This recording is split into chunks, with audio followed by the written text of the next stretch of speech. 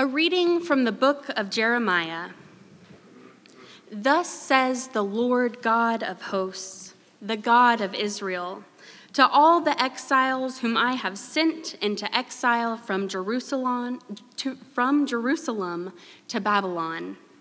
Build houses and live in them. Plant gardens and eat what they produce.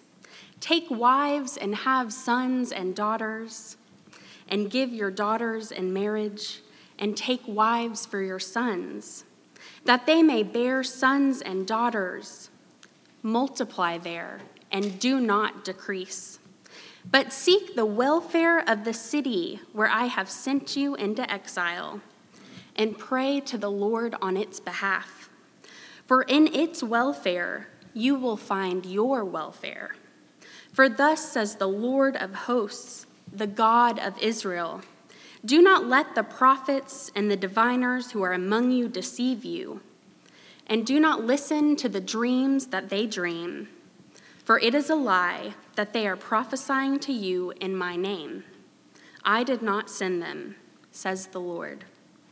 For thus says the Lord, only when Babylon's 70 years are completed will I visit you, and I will fulfill to you my promise and bring you back to this place. For surely I know the plans I have for you, says the Lord, plans for your welfare and not for harm, to give you a future with hope. Then when you call upon me and come and pray to me, I will hear you. When you search for me, you will find me. If you seek me with all your heart, I will let you find me, says the Lord. And I will restore your fortunes and gather you from all the nations and all the places where I have driven you, says the Lord. And I will bring you back to the place from which I sent you into exile. This is the word of the Lord.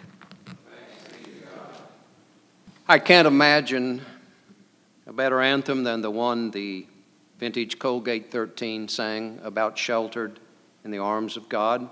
For that's been our prayer this week. For those in harm's way because of the storm, I understand that there are several of the group that could not get here because of the storm, so we miss them. The second thing is, if I didn't know better, I would swear they all got together and decided what tie to wear this morning. Plus, like me, I don't think any of them are math majors because I counted there are 21, not 13. So I understand. Several years ago, I had a meeting at the museum, and after that, I was to fly to Newark and then on to Heathrow. I got out of my meeting early, and those were the days when if you got there early and there was a seat on an earlier flight, you could catch it. So I thought, well, this is great. So it's not a long flight to Newark from here, but after a while, I felt those left turns ever so often, and I thought, oh my, we're circling. So after about a half an hour, the pilot comes on the intercom and said, folks, I got some bad news. The president's on the ground in Newark, and we can't land until so-and-so and so-and-so, and I don't have enough fuel to keep circling, so we're going to Philadelphia and get some fuel. Well, after we got to Philadelphia, it took a good 30 minutes to get a gate because they won't put fuel in your plane if you're not at a gate. There's some safety rule that I'm glad is in place.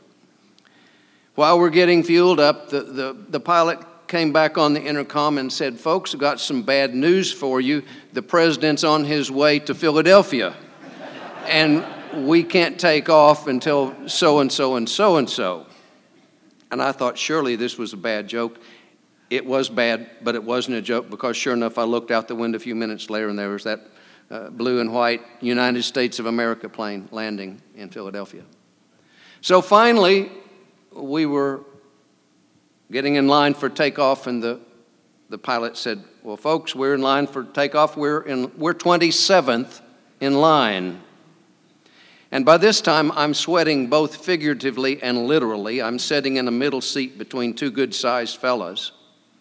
Figuratively, because I'm worried about making my flight out of Newark, and literally because it's hot and stuffy in the plane, and one of my seatmates turns to me and says, looks like we're not going anywhere for a while.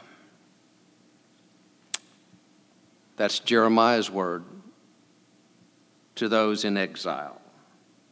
You aren't going anywhere for a while. He sends this letter to the exiles in Babylonia. He tells them you're not going anywhere for a while, so you need to figure out how to live where you find yourself. These are slaves. They're oppressed. They're far from home. They're depressed. They're either close to or have fallen into despair because the future looks no different than the past. And so what Jeremiah has to say is radical stuff here, really. Jeremiah throws a lot of imperative verbs at them, doesn't he? You know what imperative verbs sound like if you make a list. Wash the car, run the sweeper, mow the lawn, buy groceries, do laundry, repair the screen door, do this, do that.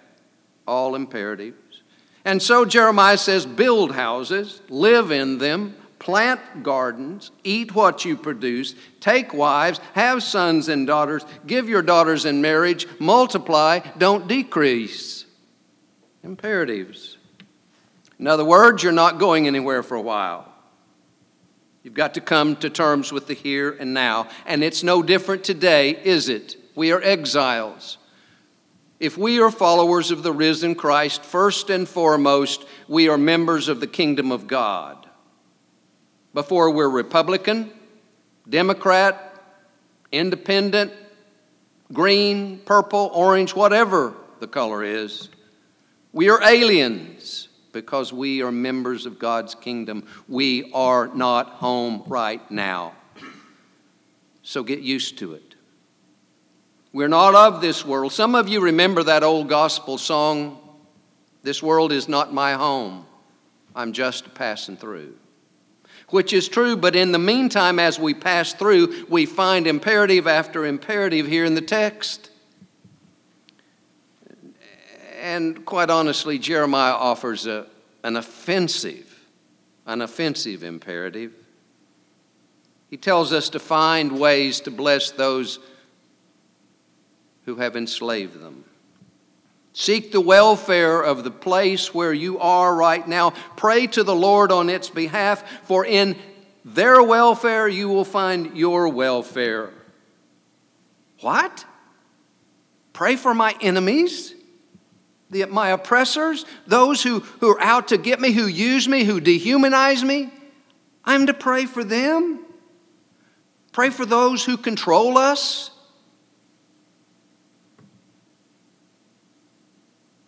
The truth is our well-being. Our welfare does depend on the well-being, the welfare of others, right? We live in a small world, a global economy. We no longer live in isolation from the rest of the world, whether we like it or not. We live in a global community, and some of you know that better than some of the rest of us. The welfare of these United States is dependent on the welfare of those throughout the globe. The reality is we are tied together in ways that many of us don't understand. For instance, in his book of several years ago, Thomas Friedman's book, The World is Flat, he writes about the construction of the laptop on which he is writing the book. The supply chain starts and runs along coastal China through Taiwan, Japan, Malaysia, parts of the Philippines, and every night a 747 takes off from the east, loaded with Dell laptops, headed for Louisville, Kentucky, the headquarters of UPS. If China and Taiwan are ever getting in war with each other, don't bother ordering a laptop. Because the parts are built all over the East. The truth is, our welfare depends on the welfare of others, whether we like it or not.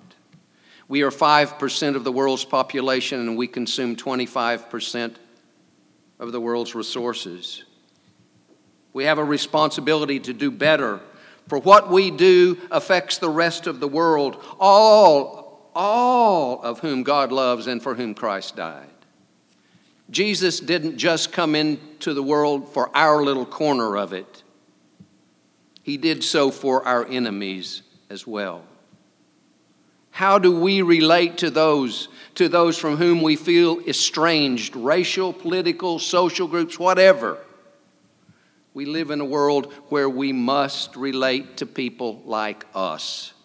When children are born, they begin to discover their own body. I have a hand. Is this marvelous? And then they begin to discover those around them, most like them, parents and loved ones and friends.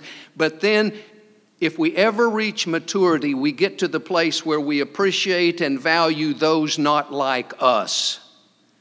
And if we never mature to that point, we stay adolescents our whole lives. The text says we're to seek the welfare even of those not like us. We are to seek their well-being, their shalom, their peace. It's a tall order, and we may not like it, but it's here in the text. Just like those exiles didn't like their captors. I don't always like the folk that I'm called to work towards their well-being. I won't use names, but I know you will just be stunned to find out that pastors and deacons don't always get along.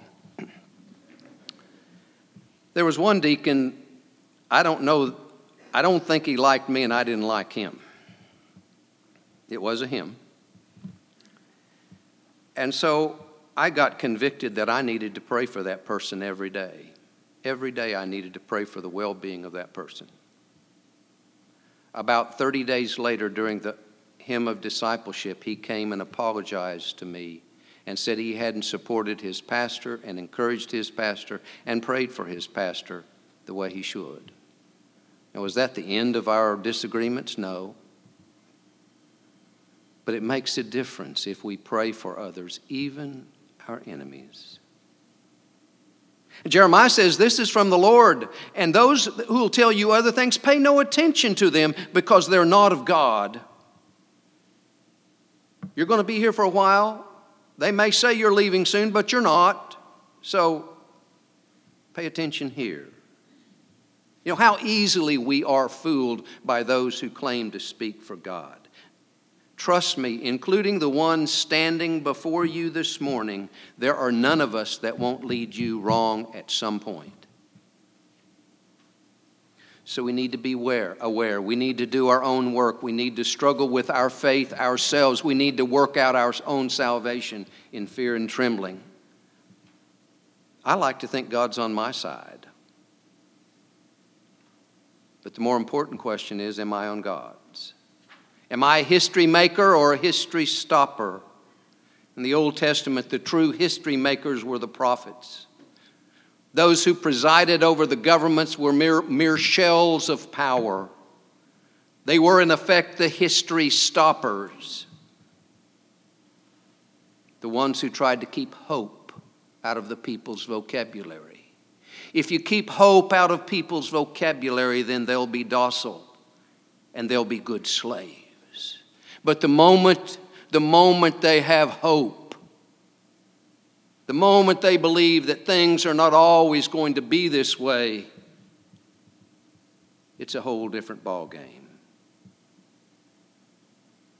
You see, these are the ones the history stoppers tried to maintain the status quo because it was good for them. And the truth of the matter is, for most of us, if not all of us in this room, the status quo is pretty good for us.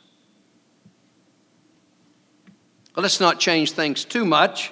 I might lose some of my stuff. And life, after all, as our culture tells us, is about acquiring more stuff. So who are the history makers? The history makers are people like Rosa Parks, who one day on a bus in Montgomery, Alabama, her feet were tired. Her spirit was tired. And she refused to move to the back of the bus, and it changed the shape of our lives.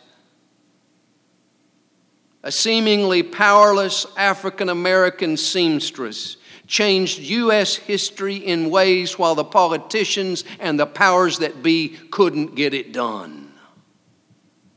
History makers like Lech Walesa, a union man, a spokesperson and activist for human rights, for whom there weren't enough tanks in Poland to stifle the dream of freedom.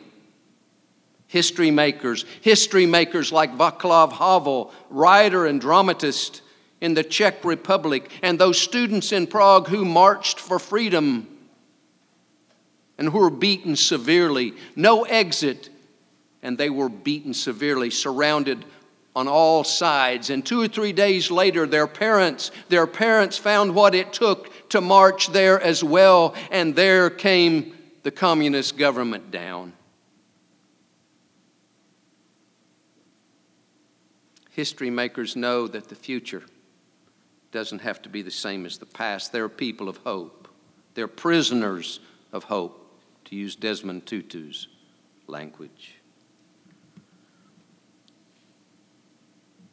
They know history is the arena where God does God's work. God does God's work alongside the powerless to create newness, alongside the orphan, the widow, the marginalized, those on the edges. That's where God is at work, changing our lives and changing history. You know, it's customary for those who run for office, our politicians, to end their speeches with what? God bless America. And I hope God will bless, God has and God does bless America. But not so that I can have more stuff, not so that I can use more of the world's resources. Rather, I pray that God will bless the United States of America so that we can be a blessing to others. That's the biblical witness. When Abram was told by God, I will bless you so that you can be a blessing to others. But the biblical witness is also full of examples where God's blessing doesn't mean living on easy street. Was there ever one more blessed by God than Jesus, God's Son? But remember Jesus' words in both Matthew and Luke, foxes have holes, the birds of the air have nests, but the Son of Man has nowhere to lay his head. Blessed as he was, Jesus' life and ministry were filled with hardship, struggle, and pain. No, very often God's blessings mean challenges, hardships, sacrifice, something that I really know very little about in my privileged status. But that may be our calling, our burden. I hope and pray that you and I are human enough. You know, we were created to be human, and most of the time, much of the time, at least some of the time, we're less than human. I hope that we're human enough that we understand that the welfare of others, their well-being affects all of us. For God's plans are for our welfare, as well as the welfare of others. And because of that, we have a future and a hope. Thanks be to God. Amen.